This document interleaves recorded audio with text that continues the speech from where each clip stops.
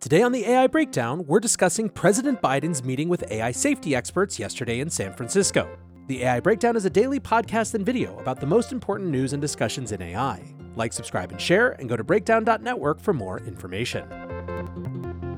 Welcome back to the AI Breakdown Brief, all the AI headline news you need in 5 minutes or less. Well, once again, Tuesday has lived up to its reputation as the biggest news day in AI, and we kick off today with a report from The Information that OpenAI is considering launching a new AI app store. Right now, of course, there are many companies that are building on top of OpenAI's models. Enterprise customers, of course, take those general models and customize them for their specific use cases. Silicon Valley-based publication The Information has reported that last month in a meeting with developers, OpenAI CEO Sam Altman said that they were considering creating an app store that would make it easier for those enterprise partners to offer their custom AI models to other buyers. Now, one concern that some have brought up is that this might compete with other enterprise AI app stores such as Salesforce and Microsoft, but it also makes sense from OpenAI's perspective. According to the report, companies like Aquant and Khan Academy were some of those who had lined up to potentially make offerings on this new marketplace. The Information's Jessica Lessin yesterday posted on LinkedIn, "Seems we've entered a new phase of the AI wars, the fight to be made gatekeeper. My colleagues had an important scoop today on it. Made me curious where you all think we are in the AI supercycle." Of the people who responded to her poll, 83% said we are just beginning. And when it comes to the market's response, I think Amir Afradi summed it up pretty well. Tired, he writes, ChatGPT plugins. Wired, customized ChatGPT models trained on proprietary data. Next up, an interesting story on the geopolitics of AI. The US for the last couple years has been putting ever-increasing pressure on the Chinese market to deny them access to advanced chips and bring the semiconductor manufacturing industry back home to the US, and it appears that that's having an impact in domestic markets. Reuters today released a report about China's underground market for high-end NVIDIA chips, where NVIDIA's AI chips are going for double what the price is in other places of the world where they are not denied access. Now, they're not technically illegal in China, but it seems like the local market is still trying to avoid the scrutiny of either US or Chinese authorities. Speaking of chips, Cisco has announced a new AI networking chip, the Silicon One, which is meant to compete in the most rigorous AI and machine learning environments. And when it comes to AI native products, Opera has announced Opera One with built-in Area GPT. They're calling it the first AI native web browser. And just based on the discourse we've seen over the last couple of months, there seems like there's going to be a lot of competition in this space of browsers that are retrofitted and reimagined for a ChatGPT style interface. Now, when it comes to chatbots like ChatGPT and the AI that underlie them, one of the big questions is, of course, just how advanced are they? Ever since 1950, when Alan Turing came up with it, the Turing test has been a key benchmark for just how advanced any sort of computing system is. Well, now Mustafa Suleyman, the founder of DeepMind and Inflection AI, has proposed a new kind of Turing test for today's advanced AI. When it comes to the Turing test, Mustafa said, quote, "It's totally unclear whether this is a meaningful milestone or not. It doesn't tell us anything about what the system can do or understand, anything about whether it has established complex inner monologues or can engage in planning over abstract time horizons, which is key to human intelligence." Mustafa has a new book coming out called The Coming Wave, Technology, Power, and the 21st Century's Greatest Dilemma. And in it, he argues that we should be focused on whether AI has achieved what he calls artificial capable intelligence, in which programs can set goals and achieve complex tasks with minimal human intervention. ACI, then, is kind of what we've all wanted out of our AutoGPT tools. To measure whether a machine has achieved artificial capable intelligence, Mustafa proposes an updated modern Turing test. In his model, you would give an AI $100,000 and see if it can turn that investment into $1 million. Given that, the bot would have to research e-commerce businesses, generate blueprints for a product, find a manufacturer, sell the item, etc., etc. Now, I'm not sure if this is the right way to look at AI or if this is the right test to determine its advanced capabilities. I will only note that as people have gotten excited about autonomous AI agents, lots of us have explored similar types of use cases. I did a video a couple months ago, for example, called "Can AutoGPT Grow a 10K YouTube Channel?" So it'll be interesting to see if people pick up on this new Turing test as something that we should actually organize around. Finally, today in the debate around whether more advanced LLMs require ever-increasing sizes of data to train on, a new LLM called Phi-1 has achieved better performance than GPT 3.5 with less than 1/1000th of the training data of some of its comparable peers. Phi-1 achieved 51% human eval, which is higher than GPT 3.5's 47%, although lower than GPT 4's 67%, and Wizard Coder's 57.3%. However, as researcher Sebastian Bubeck puts it, any other greater than 50% human eval model is greater than 1,000% bigger, e.g. Wizard Coder from last week is 10x in model size and 100x in data size. Pi-1 achieved its 51% on human eval with only 1.3 billion parameters and a 7 billion token training dataset. The secret was apparently training the model on textbooks, and it appears that the quality of that data that it was trained on made a big difference. We will explore more of the implications of this in a future video about datasets and training sizes, but for now, a pretty exciting experiment to see. That's it for today's AI Breakdown Brief. If you're enjoying, please like, subscribe, and share, and I will be back soon with the main AI Breakdown. The White House is promising what they call decisive action on AI in the upcoming weeks, and yesterday President Biden met with AI safety experts in San Francisco. There is no doubt that AI is higher on the White House's agenda than ever before. At the beginning of May, Vice President Kamala Harris met with a number of AI CEOs at the White House.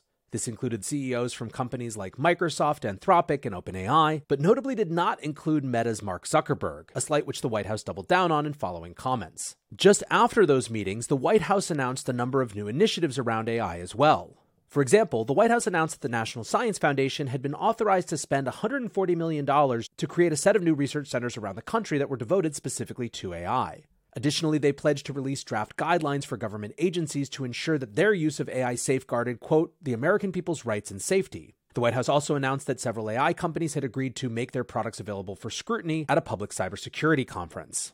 In a public statement following the meeting, Vice President Harris wrote, "Advances in technology have always presented opportunities and risks, and generative AI is no different. AI is one of today's most powerful technologies, with the potential to improve people's lives and tackle some of society's biggest challenges. At the same time, AI has the potential to dramatically increase threats to safety and security, infringe civil rights and privacy, and erode public trust and faith in democracy. As I shared today with CEOs of companies at the forefront of American AI innovation, the private sector has an ethical, moral, and legal responsibility to ensure the safety and security of their products." Now, yesterday, CNN gave a little bit of insight into where the White House's push to regulate AI came from. Apparently in April, as Biden was sitting in the Oval Office talking to his advisors about AI, his aides were typing different prompts into ChatGPT to show President Biden what it could do.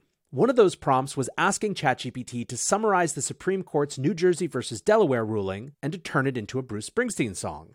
The genesis of that was that a few weeks earlier, the president had joked with Springsteen himself that the decision in the case, which centered on rights to the Delaware River, gave Delaware a claim to being Springsteen's home. When ChatGPT was able to turn this ruling into a song, President Biden was, like so many of us have been when experiencing ChatGPT for the first time, wowed.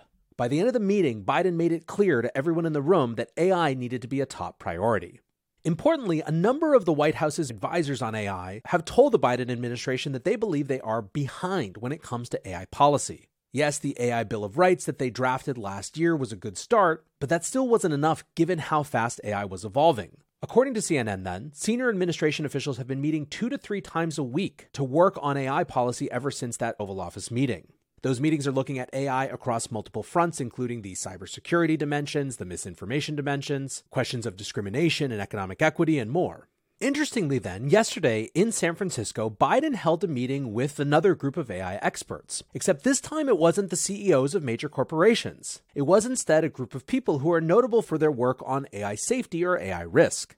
That included officials from Stanford's Institute for Humane-Centered AI, including Fei-Fei Li and Rob Reich, Dr. Joy Buolamwini, who's the founder of the Algorithmic Justice League. Dr. Joy tweeted, "I am looking forward to this meeting with POTUS on the dangers of AI and what we can do to prevent harms already impacting everyday people seeking mortgages and housing, in need of medical treatment, encountering workplace surveillance, and more." The meeting also included Center for Humane Technology co-founder Tristan Harris, whose AI Dilemma talk from March is actually a really good starting place for people who want to explore the risks and dangers of AI. At the meeting, President Biden said, "We'll see more technological change in the next 10 years than we've seen in the past 50 years, and maybe beyond that. And AI is already driving change in every part of American life. We need to manage the risks to our society, to our economy, and our national security."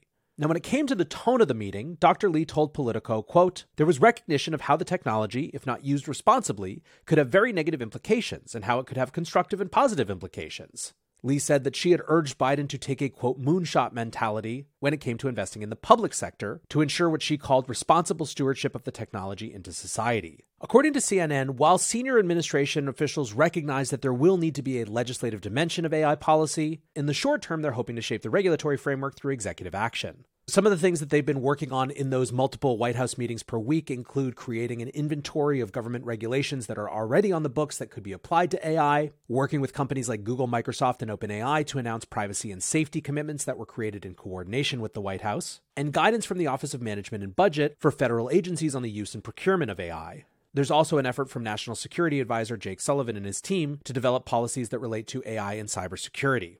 Now, on the legislative front, there has also been a lot of chatter recently. For example, yesterday, a group of bipartisan lawmakers have proposed a Blue Ribbon AI Commission. Representative Ted Lieu and Representative Ken Buck of California and Colorado, respectively, introduced a bill on Tuesday that would have Congress and the White House appoint 20 people across government, industry, civil society, and computer science to an AI commission. That group would issue 3 reports over 2 years with recommendations for, quote, mitigating the risks and possible harms of AI, while also protecting U.S. tech innovation. Lieu said that AI could be, quote, disruptive to society, from the arts to medicine to architecture to so many different fields, and it could also potentially harm us, and that's why I think we need to take a somewhat different approach. Now, while the goal of the commission wouldn't be to delay any new rules or regulations until after those reports had been released, Democrat Lieu did say that it would be, quote, prudent for lawmakers to hold off on overarching legislation until that group could weigh in. He said, I just think we need some experts to inform us and have just a little bit of time pass before we put something massive into law. It's worth noting that Ted Lieu is one of the only folks in Congress who has any sort of computer science background. Until we get more information about what Biden and the White House are actually thinking when it comes to policies, it's hard to know exactly how much they're going to come down on the side of risk and safety versus coming down on the side of innovation and opportunity. However, what does strike me as clear is that I think President Biden is giving more than lip service to this issue. He said in a news conference earlier this month, I don't ever think in the history of human endeavor that there has been as fundamental potential technological change as is presented by artificial intelligence. It is staggering.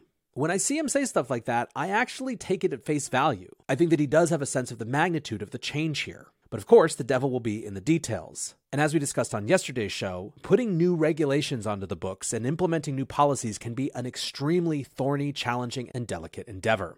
In the meantime, however, if you're interested in a lighter take on AI in politics, there is currently an endless debate going on Twitch TV between AI Joe Biden and AI Donald Trump that is unhinged, offensive, definitely not safe for work, and pretty hilarious. It's powered by GPT and Play.ht's voice cloning, which is what I used to clone my voice a couple weeks ago for Long Read Sunday, and it's definitely worth a couple highly offensive minutes of your time. Anyways, guys, that is it for today's AI Breakdown. If you're enjoying the show, please like, subscribe, and share. Hit the notification button so you don't miss an episode. Go check out the podcast and the newsletter version. And until next time, peace.